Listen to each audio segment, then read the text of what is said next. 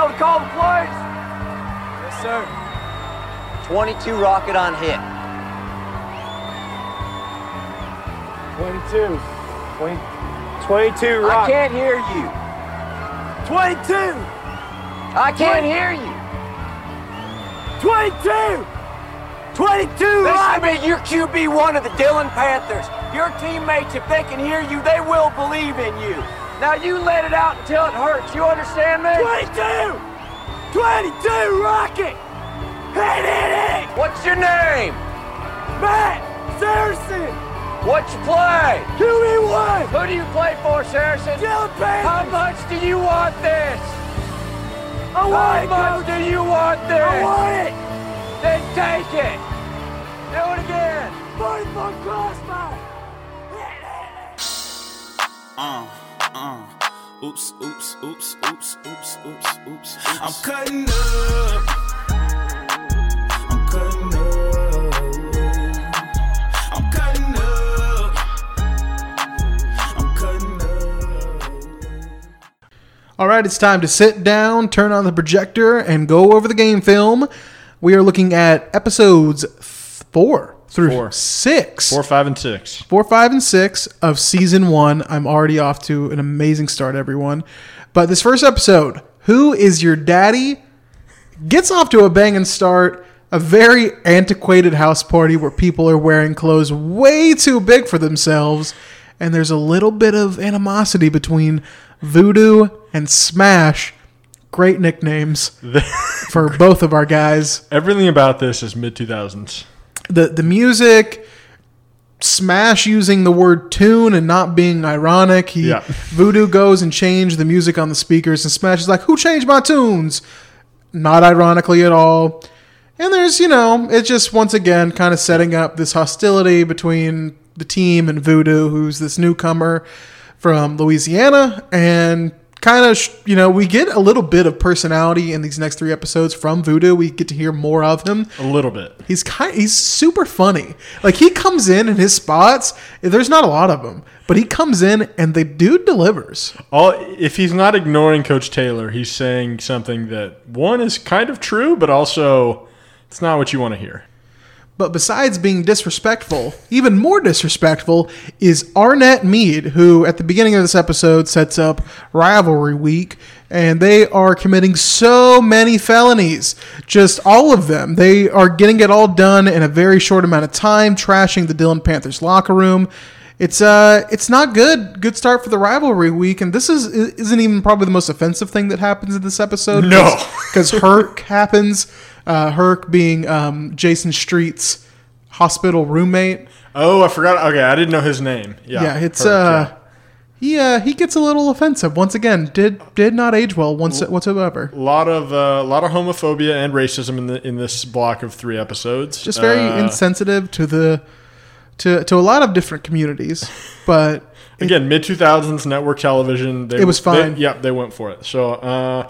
Rivalry Week here at the top. You see the vandalism, and then you see Coach Taylor walk in, I think with Mac, and one of them says rivalry, and the other one says, no, it's tradition. And have you ever seen a tradition quite like this? Tradition unlike any other. I'm asking you, is this a thing that happens? Not really, right? This is kind of a high school drama trope, right? This feels like, wasn't there? This was a Fresh Prince of Bel-Air plot line.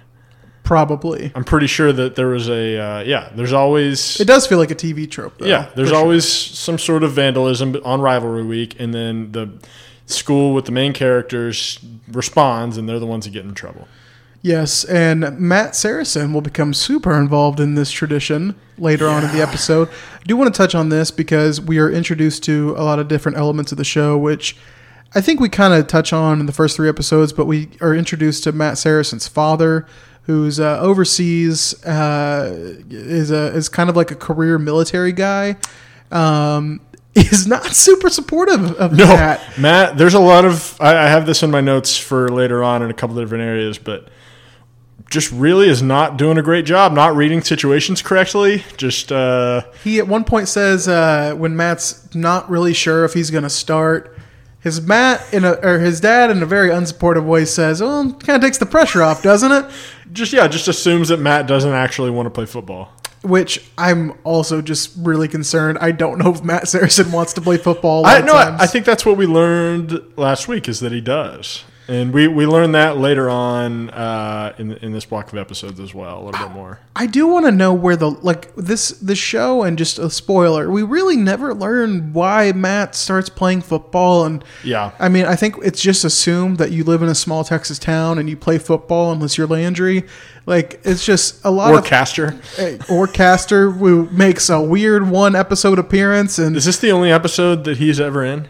I think so. He's not like a reoccurring character whatsoever. Him and Landry were both pretty lame. But we're supposed to be led to believe that all three of these guys are kind of outcasts. Yeah. Have their own little, their own little, pack of friends. But yeah, Matt's dad, not the greatest. Matt talking to him via webcam on the oldest looking Mac computer you could find. 2005, 6, yeah.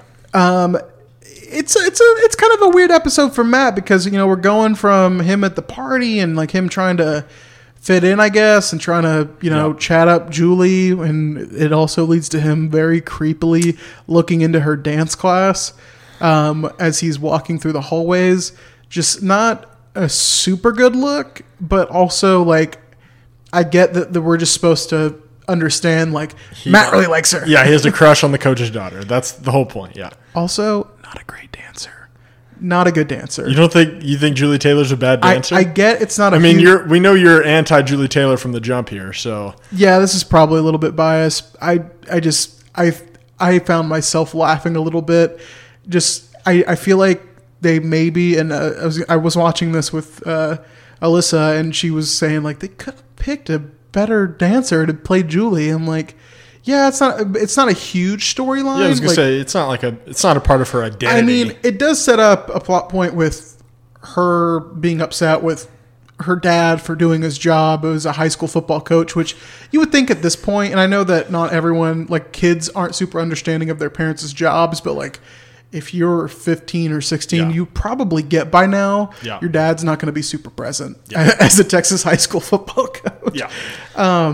But yeah, it's kind of an up and down episode. This episode 4, Who's Your Daddy, is just jam packed with a lot of things. Well, I mean, next up you mentioned we get an introduction to Street's roommate, Herc. That's his name. Herc. Some homophobia in there with poor Phil, who's taking care of Street. I love Phil. And then also Herc is kind of picking through Street's food to taunt him for not being able to use his hands. This first introduction to Herc, and we find out, by the end of this block of episodes, that Herc is actually going to be the best possible thing for Jason Street. Yeah, and in a lot of ways, but well, and he kind of gets it. It's kind of set up that he was a former track star or something along those lines, and that he gets very like deep into this. I don't know if it's a social commentary or not, and there's quite a bit of social commentary in these episodes. Yeah. But he gets into the fact that, people are going to support you for the first few weeks and then it's just going to die down, which is sad. Yeah. But yeah, I think he's super instrumental in Jason's kind of getting back to normal. Yeah. And he kind of fills that void, and we'll see more with the way Tim Riggins is finally showing up to check in on his best buddy. Yeah. But he fills that void because he doesn't really have any friends, and Jason goes into a very depressing speech to Lila about his day. And he doesn't have much. Yeah. And it's super sad, but it does seem like he's getting back to himself, I guess, as a teenager. Next up, we're back on the practice field. Voodoo shows up late. He's not around. And then he just comes in, ignores Coach Taylor telling him to be on time, and then just dominates the practice. He's running triple option. They haven't installed this by any means, but he starts running triple op while wearing a quarterback jersey. So I'm not sure if the players are like, should we tackle him? What do we do here? But he's just obviously clearly he's a dual threat quarterback, or we're supposed to think that he's this amazing dual threat quarterback and can run with the ball. And Voodoo off of a one play gets Buddy Garrity to say, "I got my voodoo working." And here's that clip. I love this boy. Got my voodoo work. Got that voodoo work. So yeah, that stood out to me as being creepy. Buddy is It's a new level. It's just like when it comes to football, Buddy Garrity is super excitable. He was very much aroused in the worst possible way by a high school football player doing any type. The laugh at the end is just Buddy, like it's as much as I think he is a funny kind of, or he's a comedic relief to this show. He's just there's a lot to unpack with him. Is he comedic relief? I mean, I guess he can be in some situations, but again, he's the whole reason Voodoo is here. Yeah, and he's driving. Not so much this last week. He drove almost all the action. These 3 episodes, it's more of the falling down. Yeah, but, I mean, I'm sure as we're going to find out in episode 7 through 9 next week, he's going to get back on his horse. So excited for that.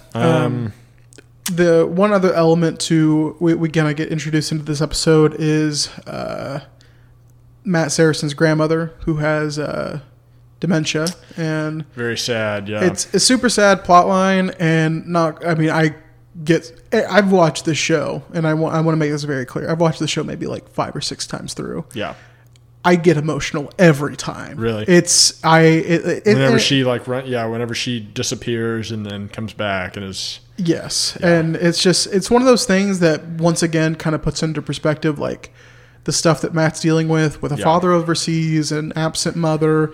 He's got a grandmother who is not in great health, and he's working and going to school and trying to be the quarterback of a big time Texas high school football program. Yep. I mean, and again, his dad is no help in the situation. I forget exactly what he says, but Matt basically calls his dad and is like, well, you're going to have to handle it. Like there's nothing I can do from here. I'm kind of tied up here. And it was the scene that precedes this, I believe, is when Matt has a bad practice rep as Julie is walking in, and then, have the right hand. Coach Taylor kind of burns him. He says, raise your right hand, raise your left hand. Well, great. He knows which hand he is, And so he's struggling on the practice field. He's getting his butt kicked at home in terms of, having to take care of his grandmother who won't take his meds. It's like setting it up for the viewer of he's having to do everything for his family and this entire town. Like the weight of his community and his family is all on his shoulders. Yeah. And it's just, that's not sustainable. Yeah. And it's way too much on, I think he's like a sophomore in high school at this point. Yeah. He's super young. Maddie does get some, there's some high points to this episode, which we'll get into with him. How about when Coach Taylor tells him to hook up with his daughter on accident? We can play that clip here. Son, you're a mess out there. Yes, sir. You need to get more focused, son. Yes, sir. Now, I know what's distracting you. You do? Yes, I do. And I'm going to tell you something. You forget about Voodoo. You understand me? This is within your reach. But not if you don't attack the opportunity. I mean attack the opportunity every day, every practice. Yeah. You got a girlfriend? No, sir. Do you have someone you're interested in? Sort of. Sort of? Well, forget about sort of. You know what? Take her out. You understand me? Sir. Movies, dinner. Get her in the back seat of your car. I don't care, whatever. But I'm telling you, you need to get loose out there. You're wound up tighter than a rubber band, son. Yes, sir. Yeah, that's probably one of the most underrated, funny parts of this show. I don't even know if it's underrated. I think it's properly rated. It's really funny. It's so good. And honestly, and it's kind of, once again, a little bit of I don't know if it's kind of a in poor taste kind of thing, like a grown man telling a high school boy, like, you need to get laid, son. That happens in real life, I think. Coaches tell their players, like, you know what? Like, do it consensually, but get your mind right. Yeah. Very much consensually. Consent is very sexy, and Matt definitely is not the type that wouldn't. But it's just a funny scene. To back up a little bit, I do want to point out this plot line as we kind of get into a little bit. So much to kind of switch gears into what Tim Riggins and his whole God. storyline. I have takes. We see Lila, who tells her mom she's going on a run. Her mom is super happy. Wait, that's for the her. start of. Oh, That's the start apologies. of episode 5. Apologies. I'm But getting so in 4, Lila does end things with Tim Riggins. yeah. She says it didn't mean anything. Yeah. And a bit of a bummer for old Timmy. He doesn't, doesn't keep him down for too long. No, he's quite fine. We see a little bit more of we see Tyra come in to visit Jason, and then Herc hits on her. A lot of grown men just hitting on Yeah. 16-year-old Well, Tyra. Yes. So Tyra later, I think it's 5 or 6 or maybe both, but has this relationship with this oil field man from Los Angeles, which Yes. isn't a thing. I don't think. Yeah, I think he's lying. I don't think he knows anyone at that oil field. I think he just took her there. I think this is all a ploy. I don't remember how this plot. Is this He's at Applebee's. I know, but are we going to see him again after these 3 episodes? We're gonna have to find out. We're just gonna have to keep watching. You don't. 'Cause You don't remember? who's to say? We're gonna have to just keep watching the show to see if he comes back. Yeah, Tyra again. How many? Yeah, she's Just not some great choices. a lot of 25-year-olds hitting on this 16-year-old, and nobody seems to no one seems recognize the fact that Tyra is 17 or 16. she's a whatever. grown woman, is what she is. Apparently. But we do get into this funny bit with this other tradition of Rivalry Week, which Coach Taylor is supposed to host a party. Yeah, and I have a question about this. Okay. So he basically forgets to tell Tammy, and then doesn't give her anywhere near the appropriate head count. And there's this classic scene where she's like, she's down below cleaning up, and she's like, I'm going to be pissed off down here. When I get back up there, when I'm ready to, then I'll be happy and help you host. But for right now, I'm pissed off. Is she appropriately pissed? Is she not pissed enough, or is she overly pissed? 100%. I can tell you right now, she's 100% pissed. I think she should be more mad. Oh, you think she should be more mad? Yeah, or she's definitely not blowing it out of proportion. She's putting on a good face. Yeah. Putting on a good face for the party, which takes a turn. But she's very pissed. But, it's just one of those things where Eric's got a lot going on. Yeah, He's got people coming. I just feel like there's somebody is supposed to have like a newsletter or something. Yeah, and Like, it feels like something that like the Booster Club would probably help guide them with. Yeah. The Booster. I know Buddy's the head of the Booster Club, and it's probably not his top priority to be thinking about putting on a party. But Is there nobody else in the Booster Club? there's other people like the group that, and you'll see more of this as the show goes on, but they all converge at Applebee's at like a long table usually, and they have their meetings. That's where they were all giving Coach Taylor advice last week. Yes. But you see with this that just Tammy, just A+ wife, MVP wife. Yeah. You got to love Tammy. For sure. She is just killing this party, had a limited amount of time. And, Coach Taylor, completely just, drops the ball here. And, and he's got a lot of people coming at him that doesn't really excuse. And he does give a great answer to, when he's asked about what quarterback he's going to play, saying that we're going to use 4 running backs, run a lot of reverses. And this is also when Saracen puts him on the spot and is like, so who are you thinking about starting on Saturday? While he's hosting this party, which is Saracen atones for it later. He says, I'm sorry for doing that, but Saracen just wants, can I just get something off my plate? yeah, can I just know? I don't blame him. I just please, can I not stress about one thing? Yeah, it was a very high school kid thing to do. To not understand the situation. Not great timing. Yeah. The weird part of this party is that a brick is thrown through the window. This is Panther Pigs. Die Panther Pigs. Panther Pigs is written on this note that's attached to a brick that luckily does not hit anyone. But God, I don't want to live in this world where there's the rivals do this to each other. I think there's a line. I'm sure that has happened. Probably. But also feels like a trope. Yeah. Oh, yeah, for sure. Yeah, the brick through the... Yeah. Brick through the roof. I mean, it's either you're either doing it to vandalize or you're doing it to pass a threat along. Am I such a city boy that I'm like, where do you get a brick from? Like a standalone brick? Where would you go for that? Actually, I don't know either. I'm sure you could find Just one. two city boys. We don't have no idea. I'm sure there's like a brickyard or something in Dillon. Maybe, but it feels like such a weird thing. Bricks are also like there may be a brick in my backyard right now, and I just have never noticed it. That's fair. I just want to know what goes through the thought process of getting a Sharpie out, finding a piece of paper, and writing "Die Panther Pigs." And Shakespeare. In that 15 seconds, you don't go once like, should I be doing this? Should I? After they, so yeah, I mean, is it Armstead Meade? Arnett Meade. Arnett Meade. Very Armstead. Arnett Meade fires the first blow. Yeah. And Dillon does not fight back. They don't. Well, until in between this brick incident.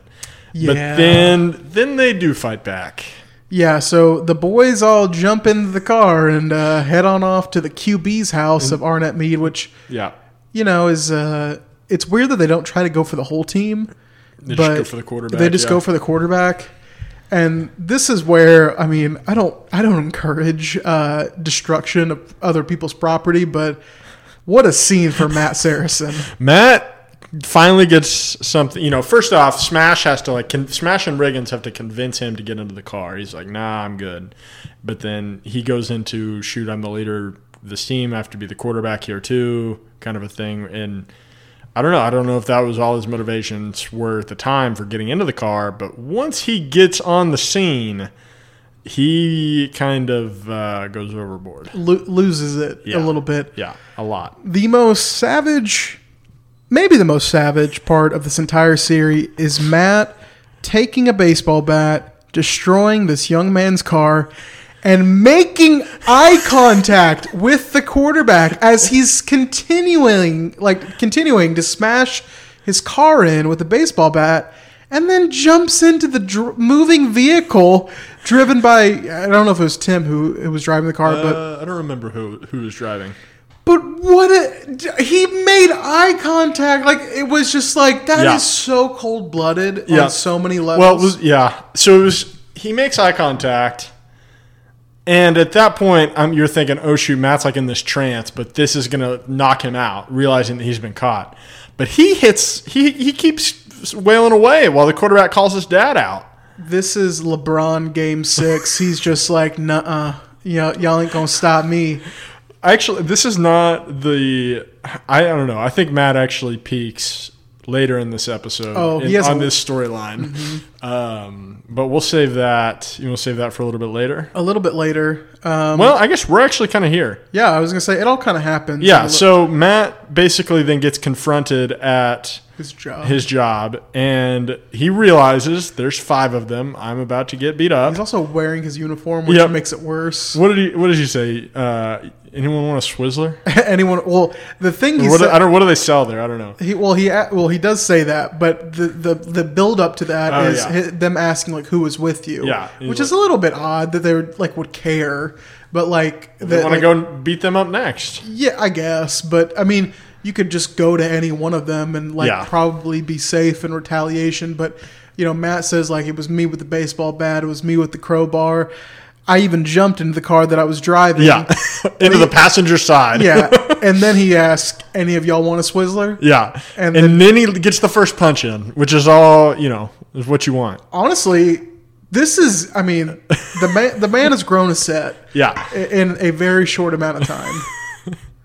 He's becoming he's quickly I don't know if Tim Riggins is mentoring him on the side, but he's turning into a little bit of a badass in a way.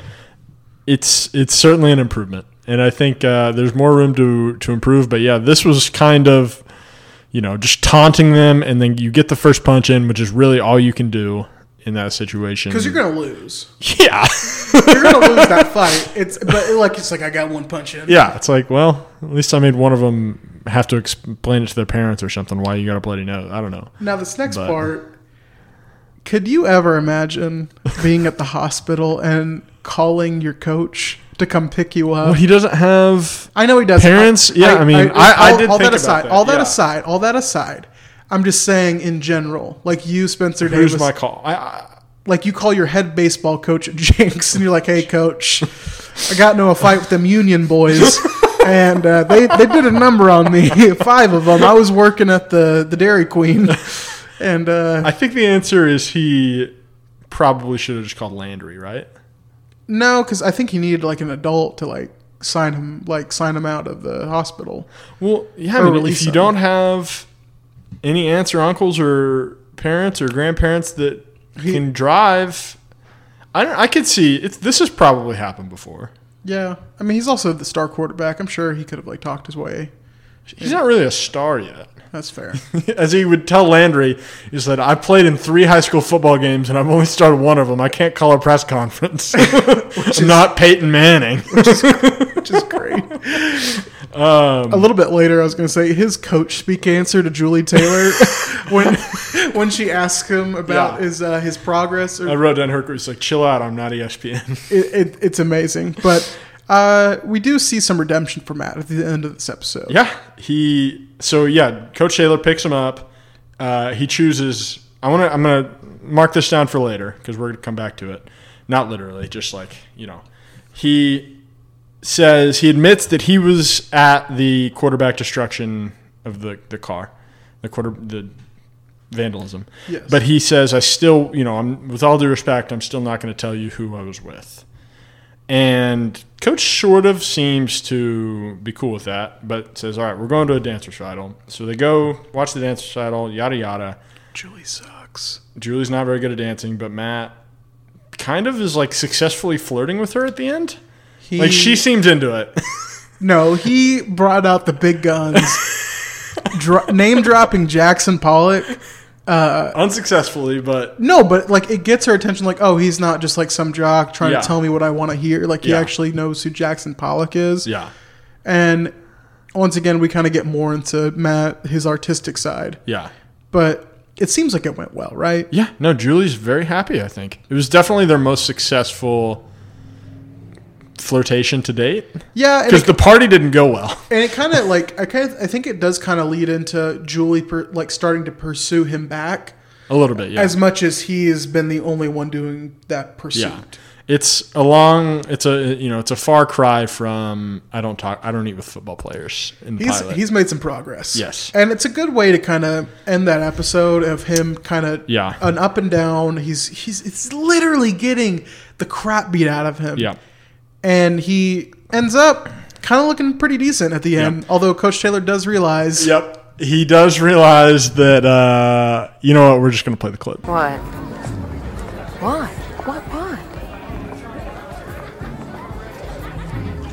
I think I told that kid to get our daughter in the backseat of a car.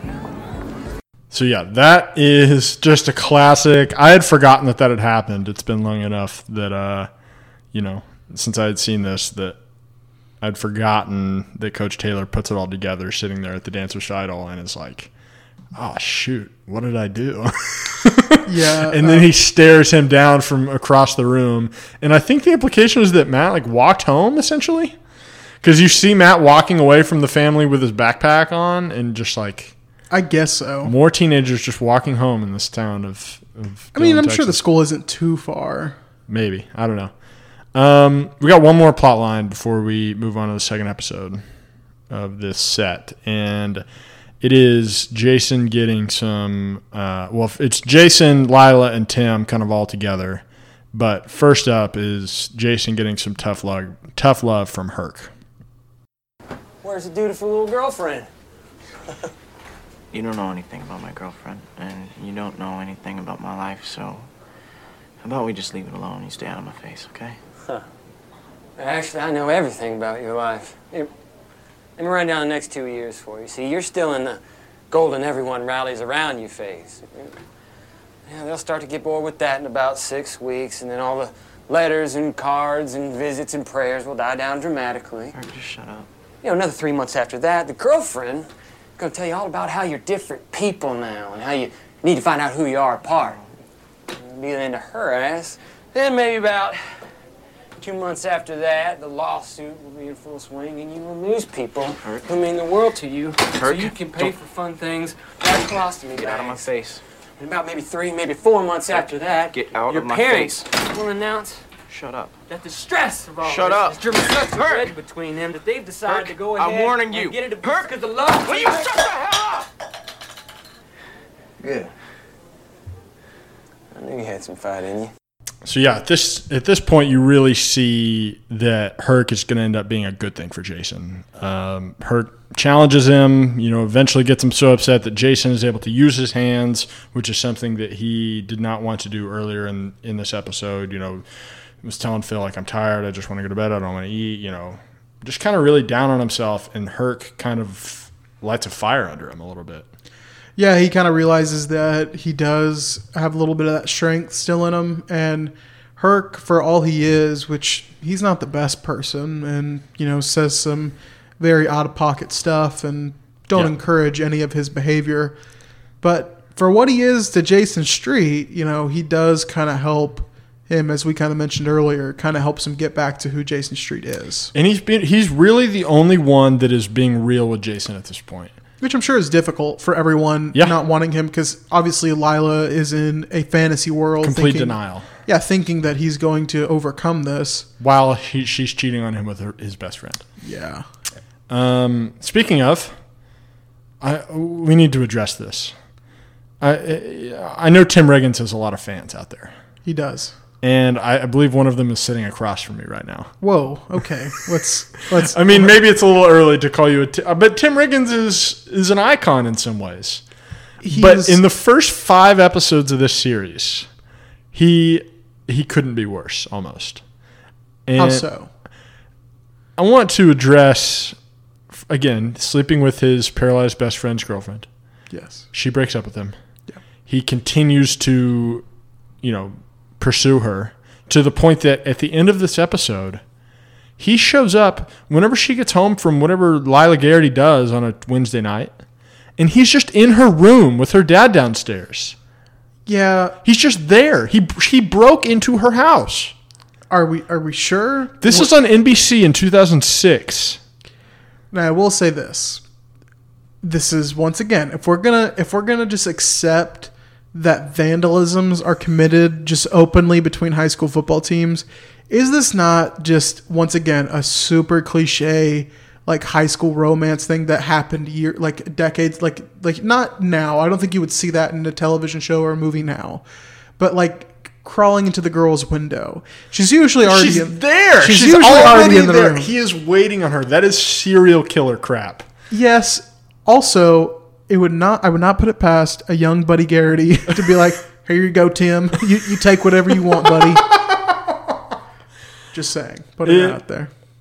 I don't condone breaking and entering. It's, He won't go see Jason in the hospital, but he's actively trying to steal his girlfriend. Why do we stand Tim Riggins? Why? You see, I mean, it's hard to back him up in a season 1 context. I do think there is a little bit of a quality to Tim that you start to sympathize with him for the stuff that he goes through on the later seasons. Yeah. But I do think if it wasn't for the later seasons, Tim is definitely a heel. He's the Jaime Lannister of this show. Yes. He starts out, but I feel like people actually still kind of like him at this stage. He's a cute young football player.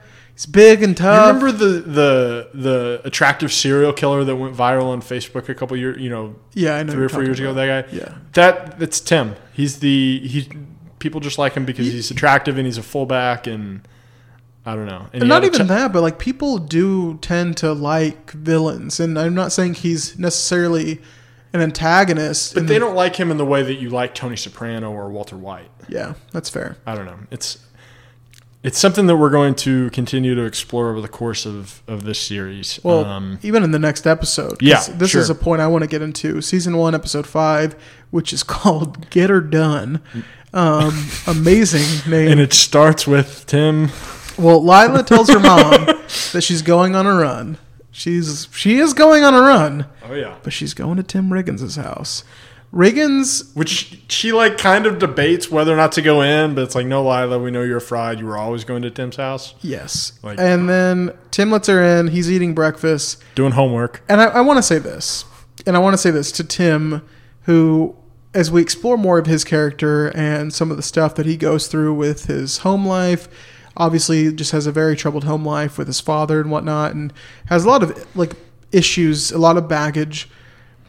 In this opening scene from this episode, I don't think we ever see Tim Riggins as happy as he looks as Lila coming over and sitting at his table with him. Yeah. He has this just gleeful, youthful smile that humanizes him in a way to your point, we talk about the bad things that he's done, but it's just this look of just such euphoria that we don't ever get from Tim again. Yeah.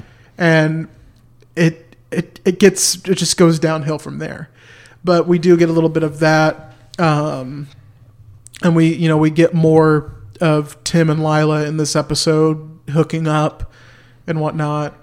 Breaking up again and then hooking up again. And Lila snaps at him in this episode too for trying to like take an interest in her life. And she obviously has this perception of Tim as Jason's best friend. And I know she has to feel super guilty. She, says like, I'm going to go straight to hell. Yeah. But man, does he just, all of that excitement and happiness just get flushed away very quickly. Yeah. I mean, she really tells him off. She says, what do you want to talk about, Tim? You want to talk about how, she calls it straight out. Like, you want to talk about the fact that you're sleeping with your paralyzed best friend's girlfriend. And like, Tim's like, I was trying to talk to you about math class. Like, I had a topic and you completely shut it down. I'm so sorry that I had a topic in mind and it wasn't to your liking. Which, just Lila's going through a lot. Just overcome with guilt at this stage, I think. And I don't want to put all the blame on Tim for this affair. Lila certainly shoulders some of it, but at least Lila is also, I don't know, is it better or worse that Lila is super present in Jason's life while she's cheating on him? It's not great. Is it like, I guess we can't say if it's probably equally bad. Than what Tim's doing. The fact that it's kind of just not good from an optic standpoint that she's just a lot of bad optics. A lot of bad optics. But it's not good from. She talks about how guilty she is, and she keeps, I'm not just blaming Lila here. Tim is equally at fault for this affair. Like the fact that, and Tim, stays kind of his distance away and hangs out with, he eventually does come around to being with Jason. But I can't imagine the guilt Lila has when she's around Jason, because I'm sure in just a lot of ways she just feels obligated to be with him. Yeah. But my God, I can't imagine what's going through her mind. And you can see how uncomfortable she is. And she tries to, be there for Jason and be there because he doesn't have much. Yep. But that's got to be so much guilt just weighing on you. Yep. Yeah, it's a complicated situation that is not going to get resolved in these episodes. It does blossom. It gets stickier and stickier. Oh, it's a roller coaster. We can go next to, there's a couple other things that happen. There's a car ride with the Taylors, and Julie just epically burns the state of Texas, saying, like, I found some high school head coaching jobs in Seattle and Florida, and, she says, Texas isn't even a state. It's technically a republic. It'd be nice to live somewhere that's actually a part of this planet. Yeah, Julie does not like Texas. Also has a very good working knowledge of finding job boards the high school football coaches go to. I was going to say, I don't know if that's actually, is that actually a thing? I don't know. There is one. I know there's a job board that is set up for these types of things. I don't think the common public probably, I didn't know how it worked. I was like, I've never gone on a job board and seen high school football coach hiring. They have specific boards for it. I know they exist. Yeah. Just, I don't think they're super publicized. Yeah. I do want to touch on one fact as we kind of get more and more into the, back to the Taylor's life. And Eric is dealing with Voodoo. Yeah. Who gives this amazing speech about how I'm just trying to get to LSU. Yeah. And calls their relationship an arranged marriage. And I actually have the whole clip of that. I mean, it's a pretty impressive amount of awareness from this high school kid. Listen, we haven't had much time to talk. And it's been pretty busy around here. I just thought that, well, you know I'm going to be making a decision soon about Friday. This is where you might want to chime in about how you relish the opportunity, or you're not going to let me down. Might want to add something about the insight you've gained into the game of football in the short time you've been lucky enough to be a Dillon Panther. I'm not here to make friends. This ain't my home, this ain't my school, it never will be. Yeah. I don't like the food here, the music, the weather. I can definitely do without everybody going on and on about the great state of Texas. I'm here to get noticed, get recruited, and get my ass to LSU. And you're just trying to scrape by, trying to win some games, keep your job. You and me are an arranged marriage, nothing more. And you've seen what I can do. You want to start Saracen, you go right ahead.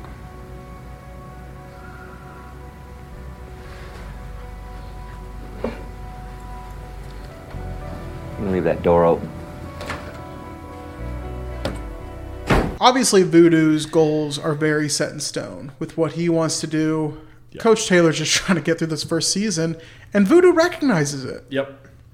Yep, Voodoo completely nails it on the head. Again, like I said earlier, some of the things that he says are terrible and you would never want to say to somebody, but he's also right.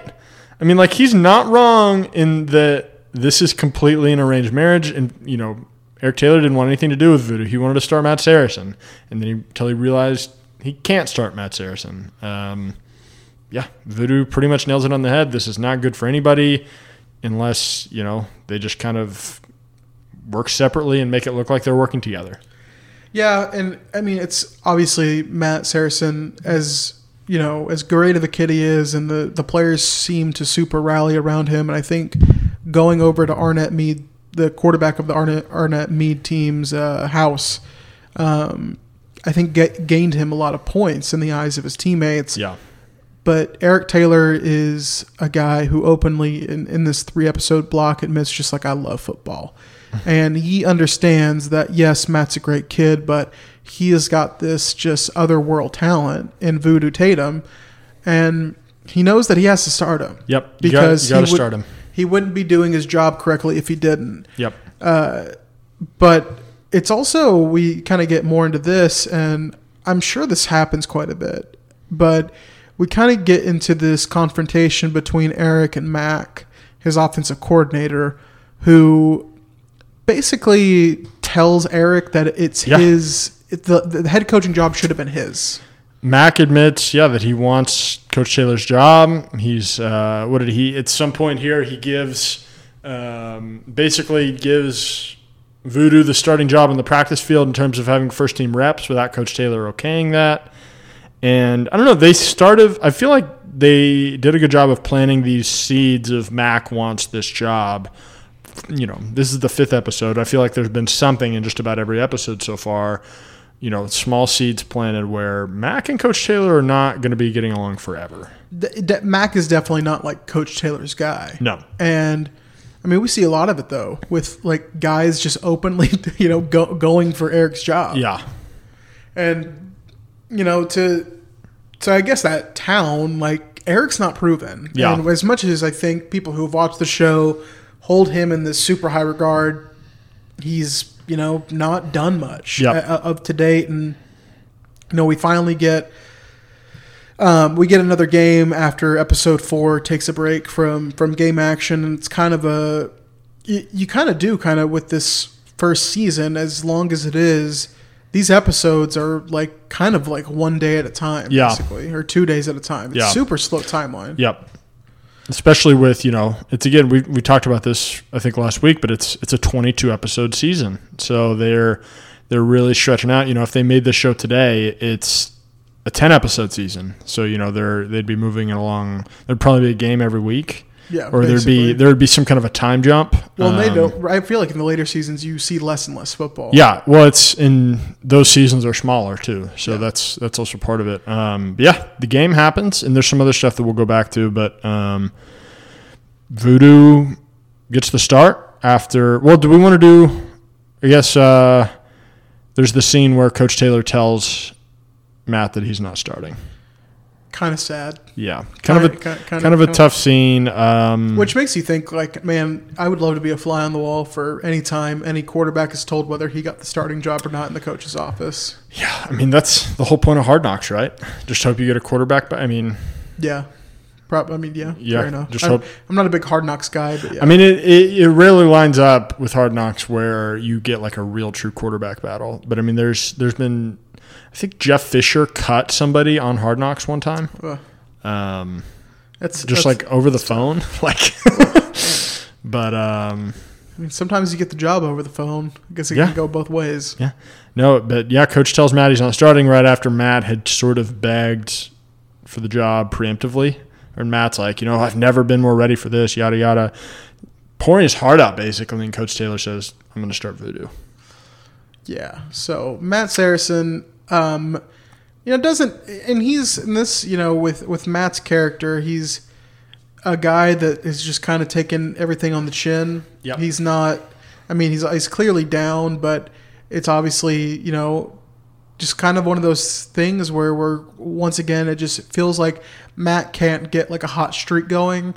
He's just, it's one good thing and then like it's one bad thing. It's just, it's a never ending revolving door of just one good thing and one bad thing. But Matt Saracen just, being the good team guy that he is, and I think he even says that, I'll do whatever is best for the team. And he says that to Julie. He tells that to Julie. He's like, I'll do whatever is best for the team. She tells him to chill out. Yeah. Appropriately. And so that was in this fifth episode where Julie says, I'm not ESPN, which a lot of like media references almost in this show, which is fun. I don't know. I thought it was kind of funny. Oh no. Because like ESPN has been around this team, with the Jason Street thing. Yeah, no, I'm just saying, like, I feel like there is a lot of sports writer kind of little jokes in there for you. Especially, I mean, we talked about this, but like him like saying I can't call a press conference. Oh yeah, and that's a really good one. But before we get into the game, this is kind of where we get into Tyra and her relationship with the LA businessman. This guy and it bugged me trying to figure out who this actor was. He was on Suits, which is a show that I have not seen. I have not either, so we're not prepared at all. I don't know if he's a star of Suits or not, but I guess I've seen him in promotional materials for that. And then he plays a role in season 3 of the Amazon show Sneaky Pete, which I recommend. Anytime anyone tells me there's an Amazon show, I just think it's a fake show. Amazon, they've got a catalog of shows. Yeah. They just don't. They sound like made up things for like a movie, like that. They can't say the name of an actual show, so they make up a different one. And that's how I feel about every Amazon Prime show. Amazon's got 2 great shows, I think. What are those 2? Sneaky Pete, which actually they canceled it, but I thought it was great. And then Fleabag, which just finished up its second and I believe final season. If Amazon could just really add to the Prime, could add to that, and like Prime could just be your one-stop shop for free shipping and also TVs and movies and music, and that would be great. And government spying and whatnot. Yeah, it'd be a good time. We'd all love it. But yeah, Tyra basically, I don't want to say lucks into meeting this guy because of a shift change, but she's obviously very much about it. Yeah. No, she's into it pretty much immediately. I think a lot of it is she is intrigued by Los Angeles just in general. And she definitely wants to get out of Dillon. Yeah. She's very much, I need to get out of this. I mean, even after, I think it's after they kind of go their separate ways, Tyra tells Tammy that, like, I'm going to LA, Which, by the way, Tammy is a guidance counselor. I don't know if she's great or if she's bad, but man, does she have a lot of stuff going on in that office. It's definitely bad that the football coach's wife is the guidance counselor, which we talked about last week. And we'll get into it in this next episode. We will get into why. And again, nobody raises any questions there, but yeah. So she goes on this date at an oil field. Is that did I jump ahead? No. I mean that's kind of it kind of gets into that a little bit in this block. But yeah, I mean it all happens kind of quick. Yeah. With their relationship and whatnot. But Tyra just not good. Nope. Just not great. And I don't have a whole lot of I guess input on the situation because like who am I to tell Tyra what to do with? It's just not what you want. It's not. I mean, yeah. It's sleazy of this businessman to like take advantage of Tyra. Who, yeah. I mean, and I think Tyra very much so is not a damsel in distress. So don't get me wrong there. No. She very much is super independent. I mean, we really don't know anything about her family up to this point. Yeah. But she's very independent, very sure of herself, and but she's also 17. She's also 17, so it's it's sleazy on his end. Yep. But Tyra's not a woman that necessarily needs to be saved. Although season 2, oh, I can't wait for season 2. Yikes. Last thing before the game, I think Jason gets introduced to wheelchair. Is it wheelchair rugby? Essentially. Yes. Yeah. I don't remember exactly what they called it, but it looked like wheelchair rugby. Yeah, it's a form of rugby, and it's kind of Jason. He lights up because he's like asking. He's like asking Herc about how quickly he got into it, and Herc basically said, I would have been in there sooner if I didn't feel sorry for myself for so long. Yeah. But there's a fire in him that's just like, maybe I can do that and I can feed that competitive edge. Because I think more than anything, Jason loved football and he looked like he was going to go to Notre Dame and be, they even talk about in episode 6 about how, he was going to go to the NFL and Tim Riggins was going to take 1% of every one of his paychecks. Just for being Tim. Just for being his guy, which honestly Tim needs to renegotiate because there's dudes like that out there that get way more of a cut from being friends with superstar athletes. Fair. But yeah, this is where Tim kind of sets the seed for him to maybe, maybe there is something for him, but just not what I think Lila had in mind and her saying like, you could still overcome this. And, yeah. Well, and then we get this great line from Herc where, Herc wants to take Jason to, see this game. And he said, all right, he says, hey, Phil, let him off. And Phil's like, I can't authorize that. He says, authorize this, Phil, while he does a Baker Mayfield and says, I want to show this boy his future, which is just Shakespeare. Just the writers, I would love to have been in the room when they wrote Herc and Buddy Garrity, but writing Herc had to be fun at the very least. I want to know, who's giving Herc notes? He's just playing this perfectly. Yeah, and most definitely. I wouldn't be surprised, and maybe I should do some more half-assed internet research, but, I wouldn't be surprised if a little bit of this is improv or... I don't know, is that actor actually paralyzed? I don't know the answer to that. I'm not sure. But there is a... And by the way, before we kind of move on to the football game that happens in this episode, wheelchair rugby kind of looks cool. It looks fun, yeah. I would watch that, and and it's just one of those things where it's obviously it's for these people that's not, or for these people that have these injuries, and it's just such a sad scenario. But to have that is just. It's really good for a guy like Jason Street, good for a guy like Herc, these athletes that can continue to compete and I can somewhat understand. But as we get into before we get into the football game, the Dillon Panthers do show up to say hi to Jason. Before we get to that, oh man, I just did some research on the actor who plays Herc. I'm excited. He is Kenny, and he was in Breaking Bad. Oh man, he's Kenny in Breaking Bad. It's the same actor. Oh my gosh. Sorry, I didn't mean to interrupt, but I felt like that's fine. No, that information couldn't wait any longer. It's pretty wild considering that Landry also a Breaking Bad alumni. Yeah. But that's good stuff. But as we get kind of into the later part of this episode, we do get a football game, and Voodoo Tatum is the starter, and kind of in typical Eric Taylor fashion, I guess. He has a quarterback that doesn't want to listen to him, which I know we've talked about earlier, but it also just kind of reminds me, as you'll see in the show, that, man, Taylor struggles sometimes with, honing in on quarterbacks, I guess. And just like respect. Respect. And as much as we respect him, yeah, does not get respected quite a bit. But in this game, Voodoo breaks off a long touchdown run, does not take the call from Coach Taylor. And, we see on this next series that he once again refuses to listen to Coach Taylor and throws an interception.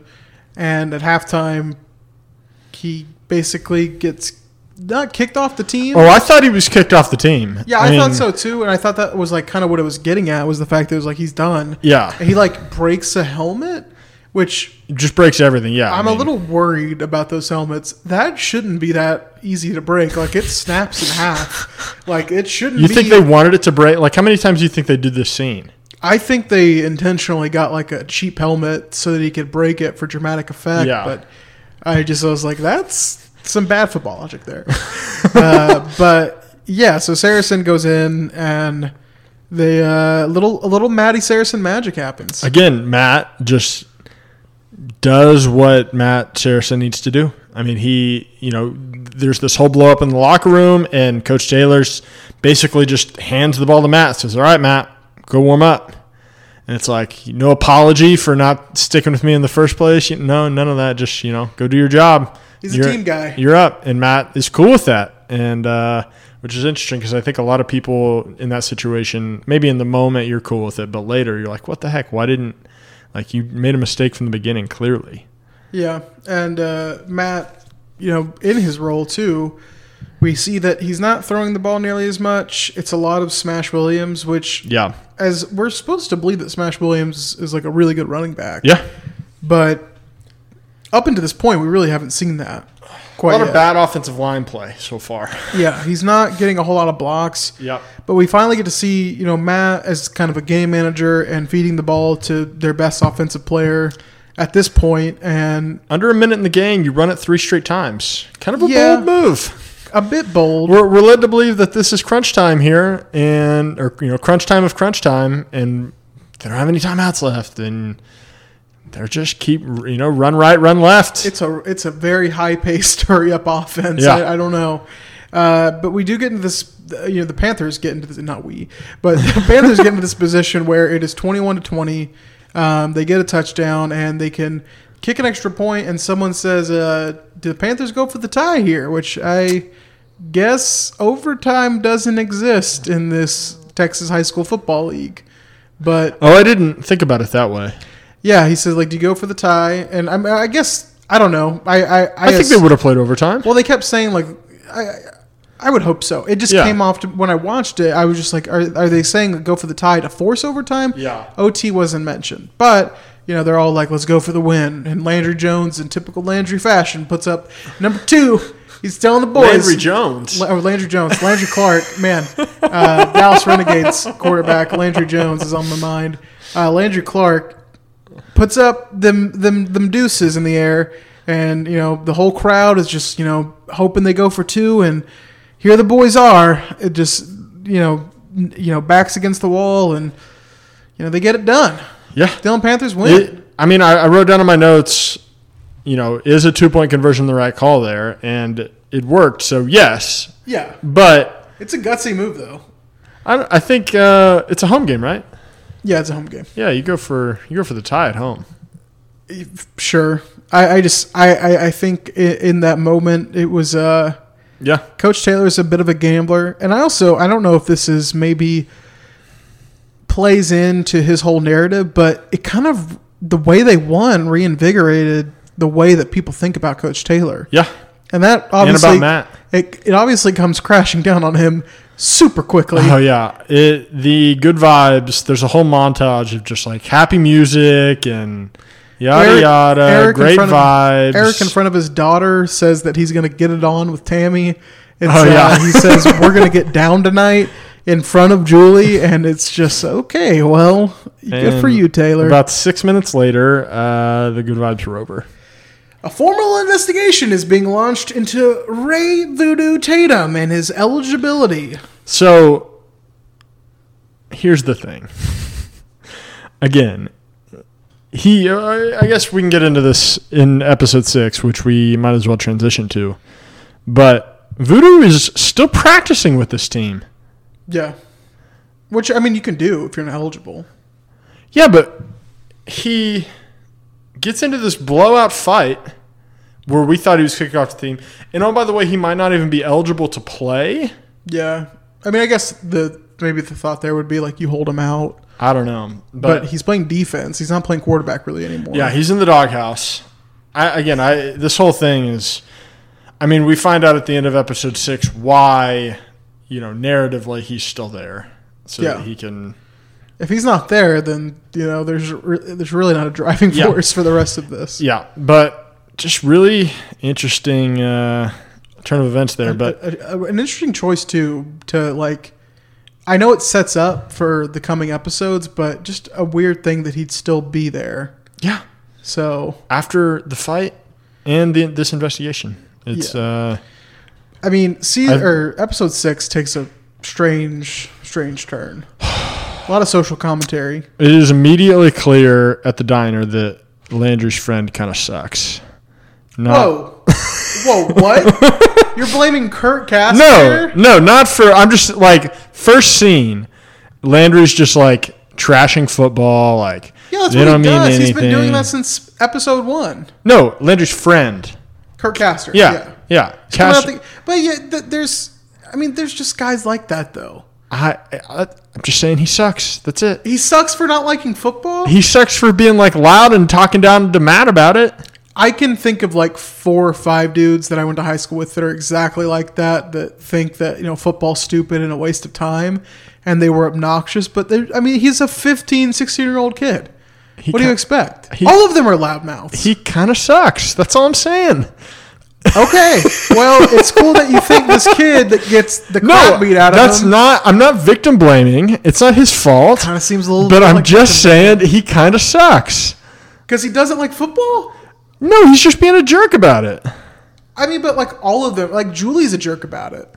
Julie's dad is the coach. That's fair. It's fair, but still, he's just a kid. He's just spewing. And also, we talked a lot of crap about Julie the way that she handles that. So I don't think he sucks. Here we go. No, in the first 45 seconds, Castor sucks. I don't know enough about him to know. And by the way, I'm not even talking about when he's mouthing off to the football players, because that would be victim blaming. There's this opening scene where like it's just Matt and Landry over there, I think, or maybe it's just Landry. Yeah, because Matt's over with the team. Yeah, and he doesn't get it. He sucks. It's fine. Man, it's okay. Spencer Davis hates nerds. He hates outcasts. Also, no Landry. Not a whole lot of Landry in episodes 4 or 5. No, but we do get. So I mean, we got to talk about the diner scene, which is Voodoo happens to show up. He doesn't like this place, as he reveals later. Like, the food here sucks anyway. That line. But he shows up, and Smash is basically telling him, like, get out of town. And it's very just overly dramatic. Yeah. But Voodoo gets pretty racist. And not great. Bobby Reyes is the victim of this racism. Yeah. Who's he's a defensive player for the Panthers. Who also is the one who we were introduced to in, I think, episode 4 at the party, where he's like, have you Googled this guy? Like, Matt, he's going to take your job. Like, your history. Have fun with your girlfriend. Yeah. Like, just totally being a total jerk to Matt. Yeah, it's kind of, teammates do that. That's... He's just being a dick. He's fine. I think he's trying to light a fire under Maddie. You think? I don't know. I saw it as much closer to the old man in the restaurant telling Coach Taylor with his daughter there, like, you're never going to have one of these rings. I don't know. I thought it was closer to that. But. I think he's just a hot-headed kid. And But anyway, Voodoo gets very racist. Says some stuff. Bobby Reyes does not, really nothing really happens Yeah. between the two of them. Yeah. And then on the TV news, everyone's gathered around the TV. To watch Voodoo's ruling as Voodoo's walking out the door. Voodoo wouldn't be there. Yeah, you would think Voodoo would care enough to be like, I doubt he cares. Like, it's just like he's going to either get eligible there, he's just going to go somewhere else, or go back to Louisiana and go to a school there and be eligible. Yeah. I don't know.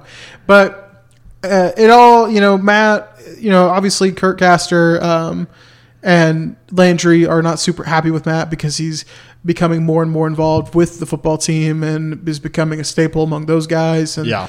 Kurt makes a comment saying, football, it doesn't mean anything, and belittles the sport, which isn't cool, but just he's a kid, and I'm sorry, I don't I understand that it's not probably a popular opinion, but I'm just saying, yeah, it's fine. It's okay that he thinks that. It's fine. I think it's perfectly fine. That I think it's fine. He also kind of sucks. Okay, it's fine. Well, who also thinks he sucks is Bobby Reyes, who then proceeds to. This is the tough part here. He goes out into the parking lot. Like, Bobby follows Kurt as he's leaving, and he confronts him about what his comments, and Kurt's very apologetic. He's just like, man, I don't want any trouble. Like, it's too late though. It's too late. Bobby is like, I'm super mad about everything that's going on right now, and you are my victim. I'm taking everything I'm mad about on you. Yep. And this is, obviously very misguided in what he does. And as we get into this third episode, it starts this controversy around the football team where, Smash tells Coach Taylor that they were fighting, and it was like kind of a, it was kind of a both sides of it kind of thing. Yeah. And then Tammy gets a visit from Kurt Castor's mother, who is very upset for obvious reasons, and kind of like we're talking about the bad optics of having the head football coach's wife be the guidance counselor at the school. She's very much not okay with it because she's like, well, I know you guys aren't going to do anything about it, which is just it is kind of what we talk about on a daily basis about football. Yeah. When someone gets in trouble, not much is probably going to happen to them. Yeah. Yeah. I mean, if it wasn't the perfectly morally, stable Tammy Taylor, nothing. And I guess Tammy didn't actually have an impact, but she tried. She sat Eric down and said, I think Bobby Reyes is lying. Yeah. Tammy definitely tries to do the right thing here. Yeah. And, we get into, just kind of jump ahead a little bit. It starts this whole mess because Bobby Reyes, once again, these players. Bold move here. A lot of these players love finding the local TV station. Yeah. And they are very cool with giving their unfiltered opinions about the matter of what's going on in the episode. Another press conference. But Bobby, I was going to say, Matt could easily call a press conference with the TV news station here. They will let anyone talk on camera, but Bobby Reyes basically says that Kurt Castor, everything that Voodoo said to Bobby Reyes, he says that Kurt Castor did to him, which, if you want to talk about a kid that sucks, Bobby Reyes sucks. I want to talk about this. And I guess maybe save it towards the end, but I don't know. It seems like a weird choice for NBC for the showrunners here to vilify this kid who's just a victim of racism. It's not my favorite thing. All we know of him is that he is a victim of racism, and then all of a sudden he's the show's villain for 90 minutes. The one Hispanic kid in the whole town. Yeah, who's a star football player, who apparently has a record. Yeah, has a record. That hasn't been addressed or anything. I don't know. That is one issue I do have with the show, is that the two prominent Hispanic players are both kids with troubled pasts and have criminal records. It's a very big knock on the show, I feel like, to not give us one guy. Yeah. Give us one Hispanic kid that's super about his academics and is also good at football. Can we not have one of those people? Yeah. And this is bias as a Hispanic person, but I just like the two, the other one will come on later in the show and you'll figure out who that is. But it does irritate me that the writers chose to make that choice with him, because it's obviously very messed up what Voodoo said to Bobby Reyes. Yeah. But then for him to turn this into a whole, like, Kirk Caster called me, you know, all these names and not, you know, obviously he can't put the blame on Voodoo because Voodoo just, you know, walked away and he wasn't going to do anything to Voodoo. Yeah, Voodoo doesn't have to feel any repercussions for this. Yeah. And also, again, Voodoo's back at practice the next day with Bobby Reyes. Yeah, just cool. And, like, it didn't, you know. They're both playing defense. Yeah. They're both defensive guys. And that's the thing is, like, Landry, you know, talks to Matt in the hallway and he's like, are you not going to sign anything? Like, oh, yeah, Caster well, Reyes lied. And Matt, the worst part of Matt, and this is a very low point for Matt, is he says, well, Reyes is a key player on our defense. Yeah. And I got to lead this team. I mean, that's like the only thing you can't say. Well, like, it's such it's so awful that, like, that's the mentality of a lot of people when, you know, like a guy commits any type of crime or is in trouble with a team, you know, people are like, well, you know, I hope they don't do anything. You know, we need him to be rushing for 1,000 yards. And Matt's just like, see Baylor, Waco. Yeah. And it's just this whole mentality, like win over everything. Yeah. And it's a dark side to Matt. And I'm not trying to super paint him as a bad figure because I think Matt is a good kid at heart.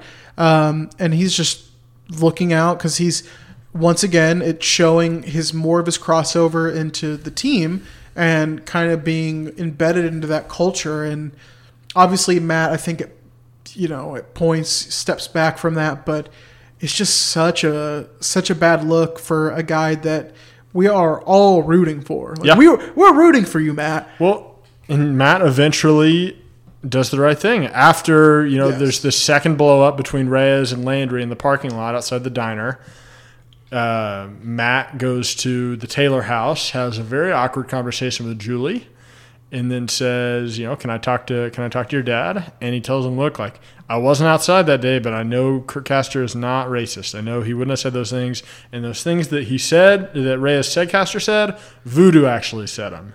And he kind of, quote unquote, does the right thing, I guess.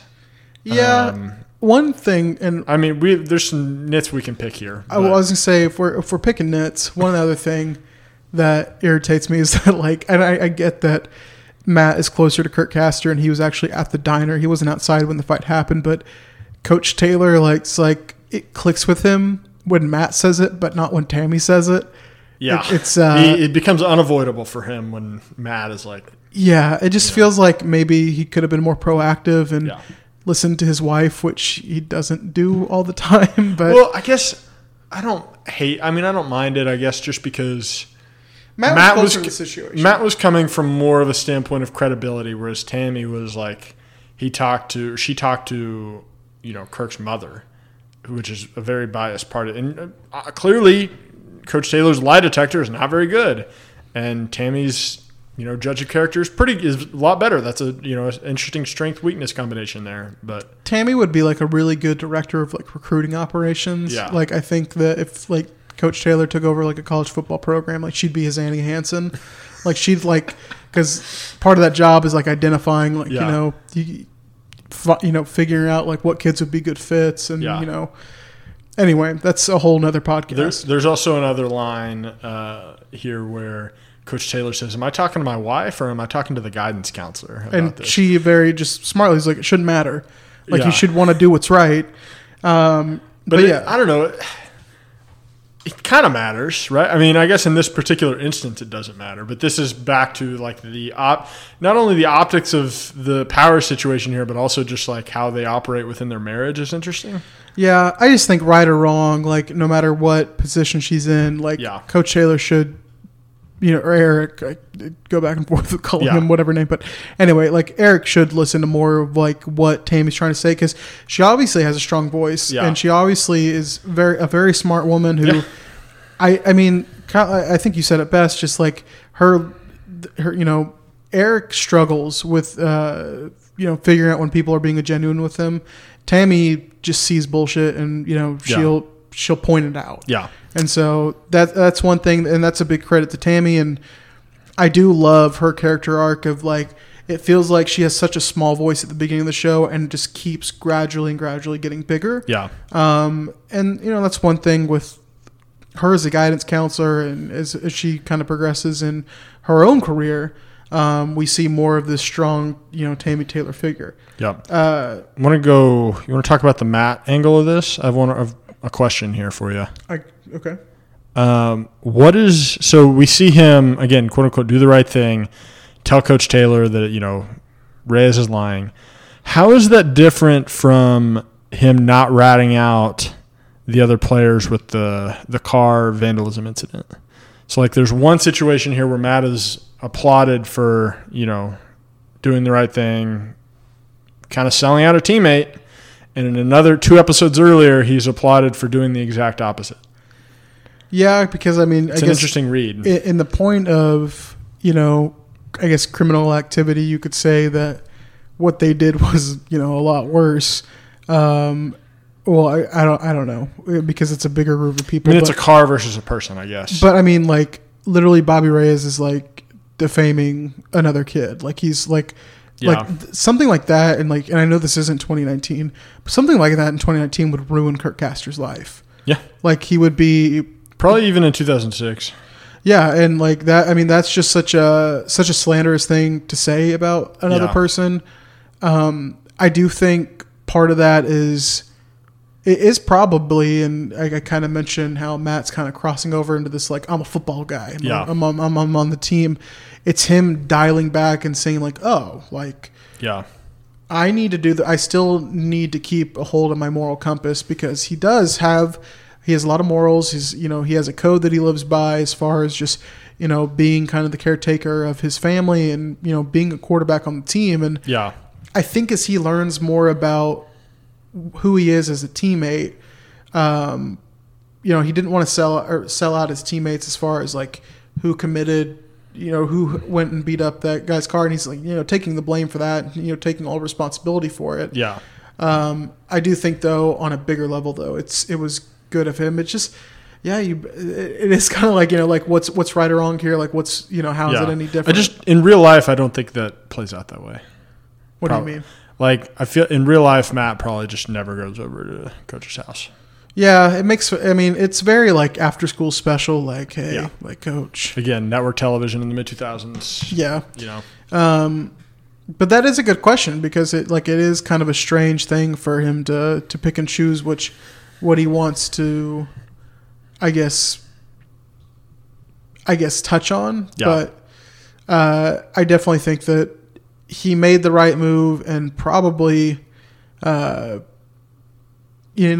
really ever comes of them, destroying that guy's car.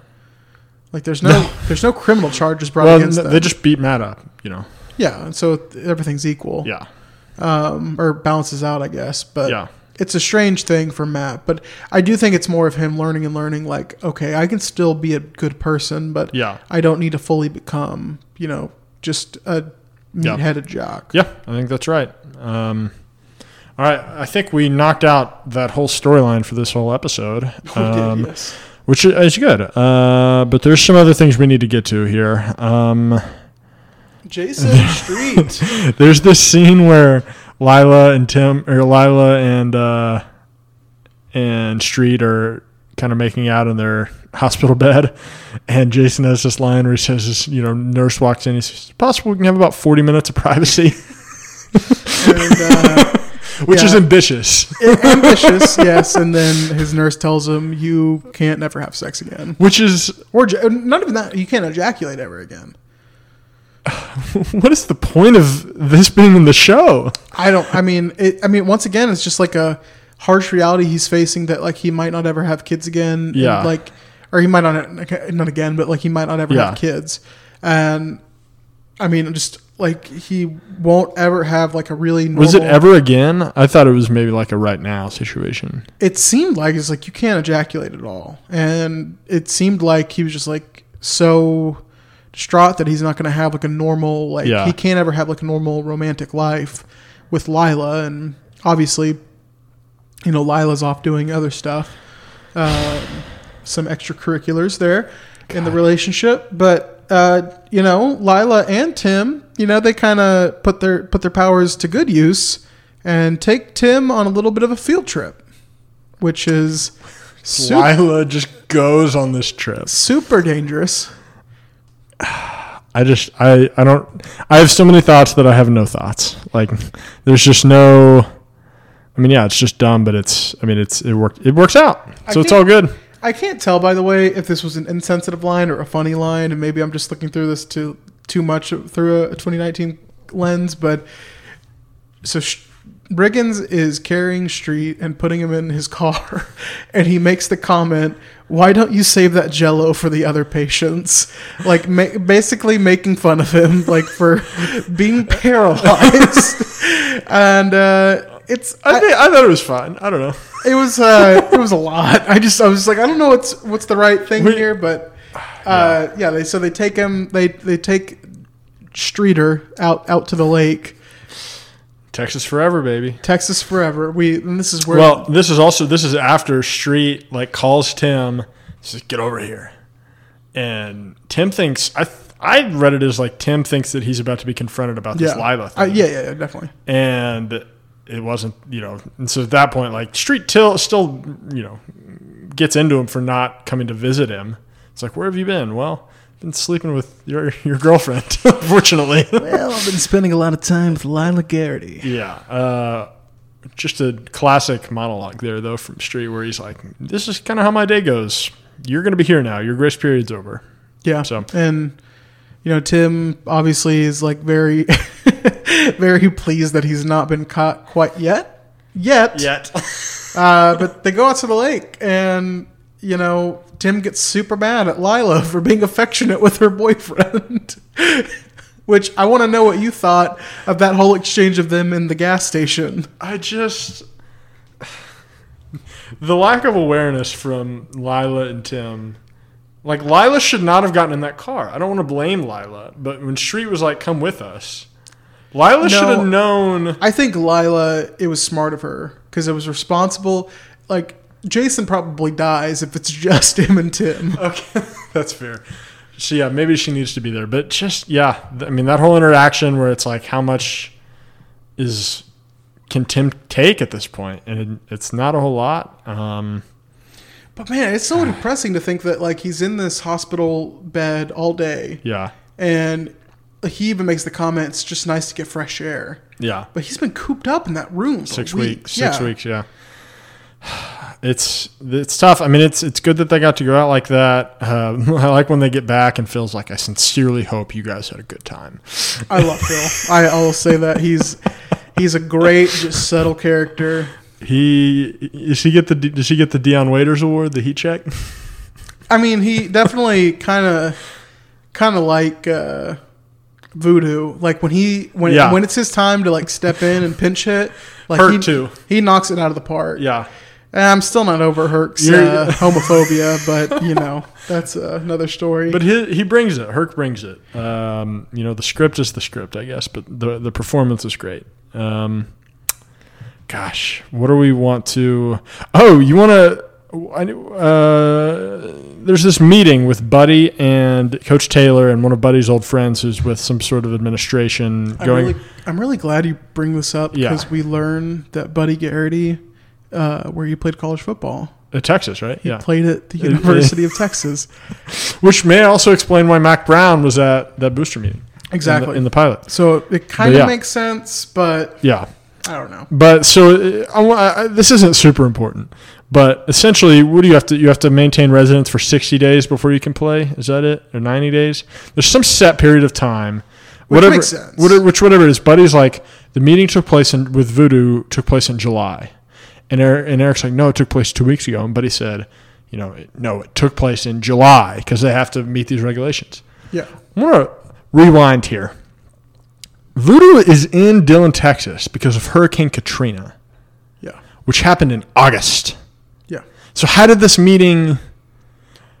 I mean, it's a sketchy backdoor deal that he's doing with his buddy, which shouldn't be allowed, but I feel like he should have to recuse himself from the meeting. Look. I know it's not the college football playoff, but...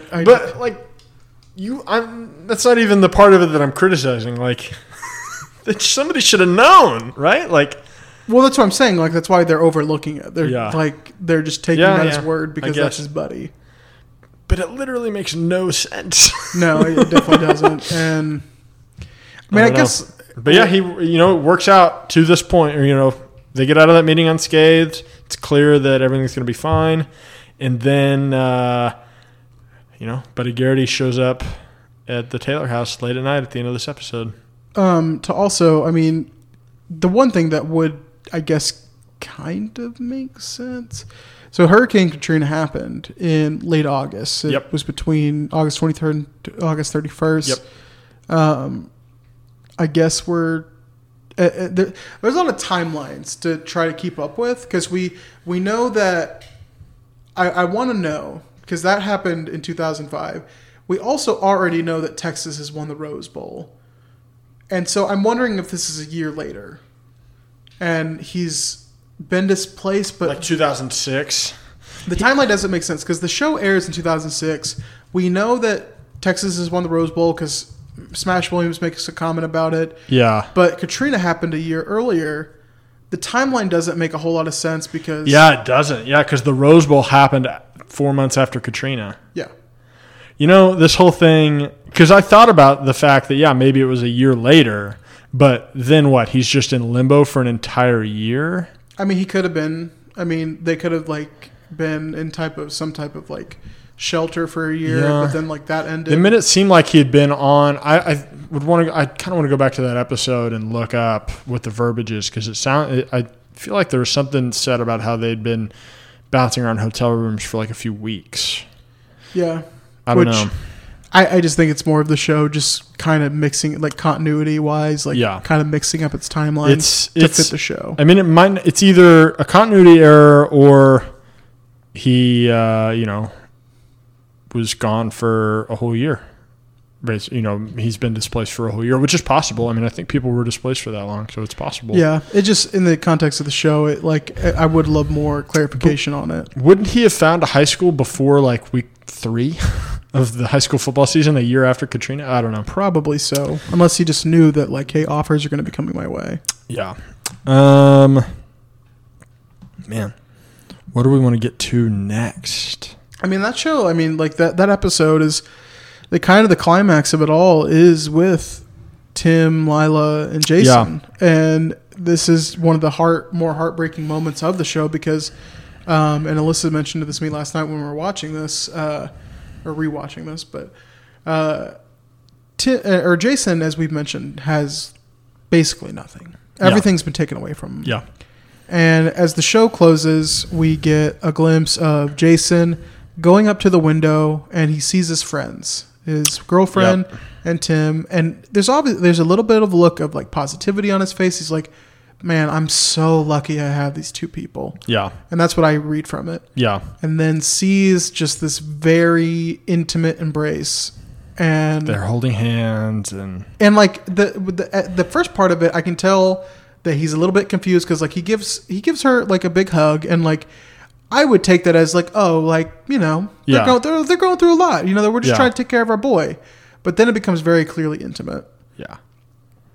And I just crosses a line at some point. It does cross a line. And it just that episode leaves you on that kind of note, and it's not a great note. Street is mad. Street is very mad. But just in the overall context of his life, as we've kind of gone over in this entire podcast episode, he just doesn't have a lot. He's realizing more and more that his life is never going to be the same. Yep. And again, I think it goes back to him kind of falling in line with what Herc is teaching him. And Herc is clearly, Herc told him your girlfriend's going to leave you. That's one of the things that he said, his impression of his ex-girlfriend was a bit more animated, but yes. It's we're different people. Yeah. I mean, and look, Lila doesn't appear to be pulling that. She's just cheating on him with his best friend is the route that they're going to go with it, apparently. But don't love it. Herc is he's look, I'm going to tell you how your next 2 years are going to go. Not only do I know everything about you, I know how your next 2 years are going to go. And this lines up exactly with what Herc was telling him. I know we probably might want to save this for last, but is there any question who the MVP and LVP are of this 3-block set? I mean, I've got. I think I know who your LVP is. Who? Tim? Tim. Yeah, Tim's clearly the least valuable player. Tim is very obviously the least valuable player. Was he the LVP last week too? I want to say he was. It's not. I mean, once again. Oh yeah, it was him or Jason, because the only reason it wasn't necessarily a clear cut for Tim was Jason got paralyzed, and that's tough. Yeah. Yeah. So Tim, 2-time LVP. MVP is. I mean, I think it's got to be Matt Saracen. Yeah, I've got Matt written down. I think I got ahead of myself last week when I thought it was Matt, or when I thought it was Matt Saracen. Yeah, it was Coach Taylor last week. This week it was Matt. I think Matt definitely took some big steps and kind of owning his own, like owning himself and like or owning up to who he is and kind of learning more about himself and growing up as a person. Yeah. Bad football logic. Bad football logic. So much.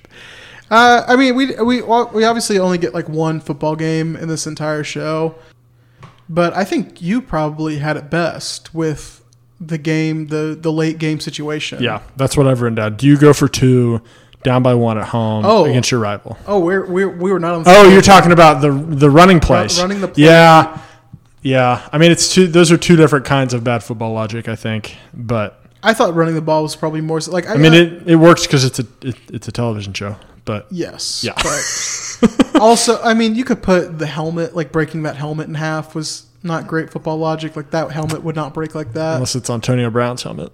Yeah, true.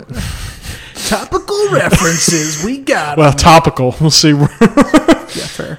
Well, by the time this airs, it may be Antonio Brown may have retired. You never know. You don't. Players are retiring all the time now. What if Andrew Luck retired? That would be crazy. Oh man. I'm gonna add an award here. Oh, I'm excited. Without telling you, monologue of the week. Oh man, you're putting me on the spot here. Monologue of the week. I've got one that I want to play here. But if you want me to go first, go first. Yes. Okay.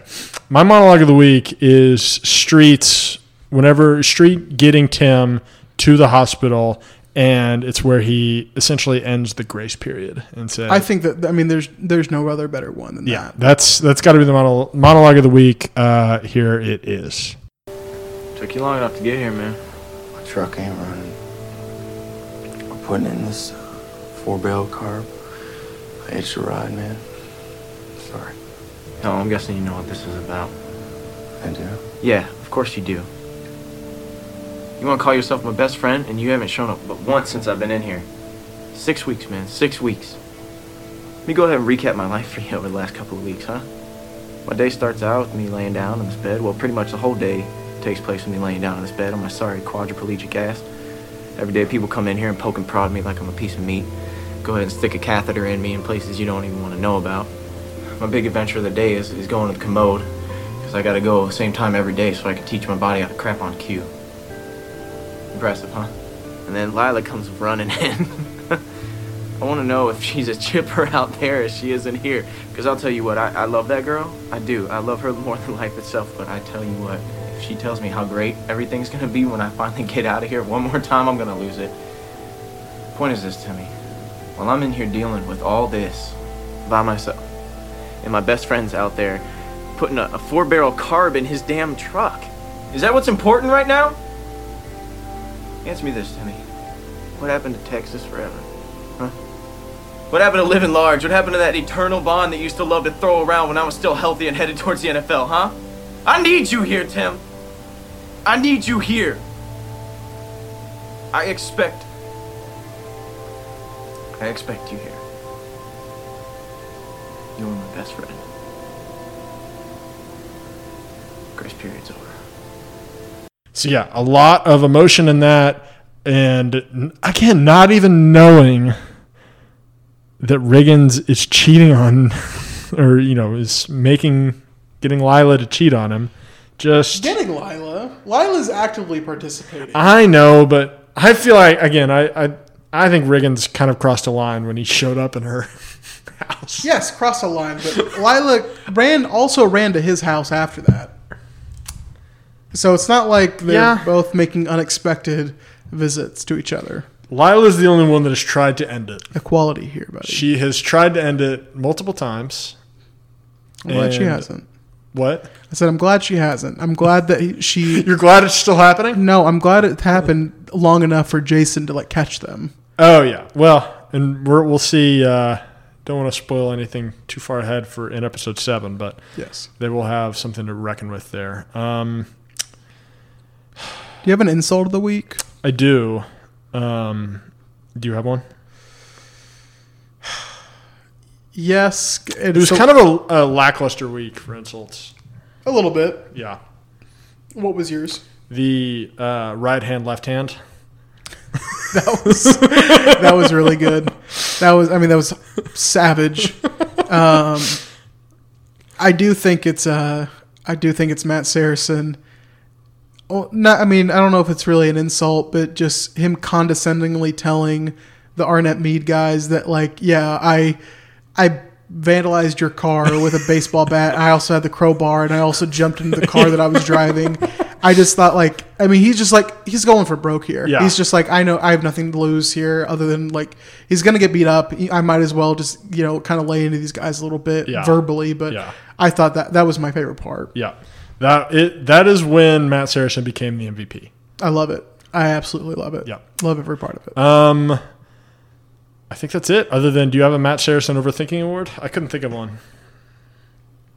No, I don't. I really, obviously Matt Saracen had a lot of struggles coming to the conclusion that what Bobby Reyes did was wrong. It took him a long time to kind of figure that one out. Well, he knew it was wrong, but he didn't know what he was going to do about it. Yeah. He didn't know if it was wrong enough that he had to step in. He got there. You could kind of give the award to Bobby Reyes for just overthinking everything in that diner situation. He's just like, he blew everything out of proportion and just in a way, he just blew it out of context and overthinking it. I think you could honestly give that award to Bobby Bull Reyes. I just thought of something. I think we may have given LVP to Tim Riggins too quickly. Did we? I think Bobby Reyes has a case, and I think Voodoo has a pretty strong case as well. Yeah, actually, we got so sidetracked on crapping on Tim. Yeah. That you do kind of forget. I kind of forgot about Bobby Reyes. So maybe Bobby Reyes also was a victim of racism. You still shouldn't do what he did. No, you shouldn't. And he acknowledges that. He says, look, I know it's not a good enough answer because I was a victim of racism. He tells it to the press. What he leaves out is it's a completely different party that he took his anger out on. But also, he's probably not big enough a character, but the LA businessman, basically, seducing Tyra, getting her in his hotel room. And then, I have a girlfriend. And then, leaving her, here's some breakfast. And she's like, this is just for one person. Yeah. What's going on here? And he could make a case. Now I kind of feel bad. I think it probably, it is. I feel like it has to be Bobby Reyes now. Actually, I think it's Voodoo. Voodoo? How is it Voodoo? Voodoo throws a pick six, gets benched, gets ruled eligible, even though he should obviously be ineligible. We kind of missed something at the end of the episode. And then completely, because Coach Taylor had been kind of petty towards him, just craps all over Dylan's season and tells a reporter. Tells the reporter that everything's a lie. Yeah. Which, I would rank Dylan. I think it's Tim. Tim is still my LVP, but Voodoo is close behind. And I'm taking Bobby as my LVP. Really? Okay. All right. You can be wrong. That's okay. You can't do what he did, man. That's just. I'm just giving him half a slide. I don't know. Fair enough. Fair enough. Well, hey, Spencer, this was fun, and we appreciate you all for making us part of your day and rewatching Friday Night Lights as we get into next week, episodes 7 through 9 of season 1. It should be a good time as we explore more of these storylines. Jason knows, and it's going to be good. Jason knows. Knows. That definitely would have been a hashtag if Twitter was around during this time that popped up in the lower third. Oh, man. How do you feel about that trend? I don't like it. I mean, I feel like it's. I mean, It the feels trend, forced. like adding the hashtags. Yeah, it feels forced. The only show that I watch that has those is Survivor. Well, I was gonna say I watch another CBS reality show, Big Brother, and they also do. They it. do that. So yeah, it's kind of a CBS thing, I think. I don't know. Well, not my favorite thing, but it's driving conversation, I guess. I guess it's a good effort. I guess they're making an effort to be like to be with the kids. For sure. Well, Spencer, it was good talking to you. Man, Joe, it was a blast. I can't wait to do this all again next week.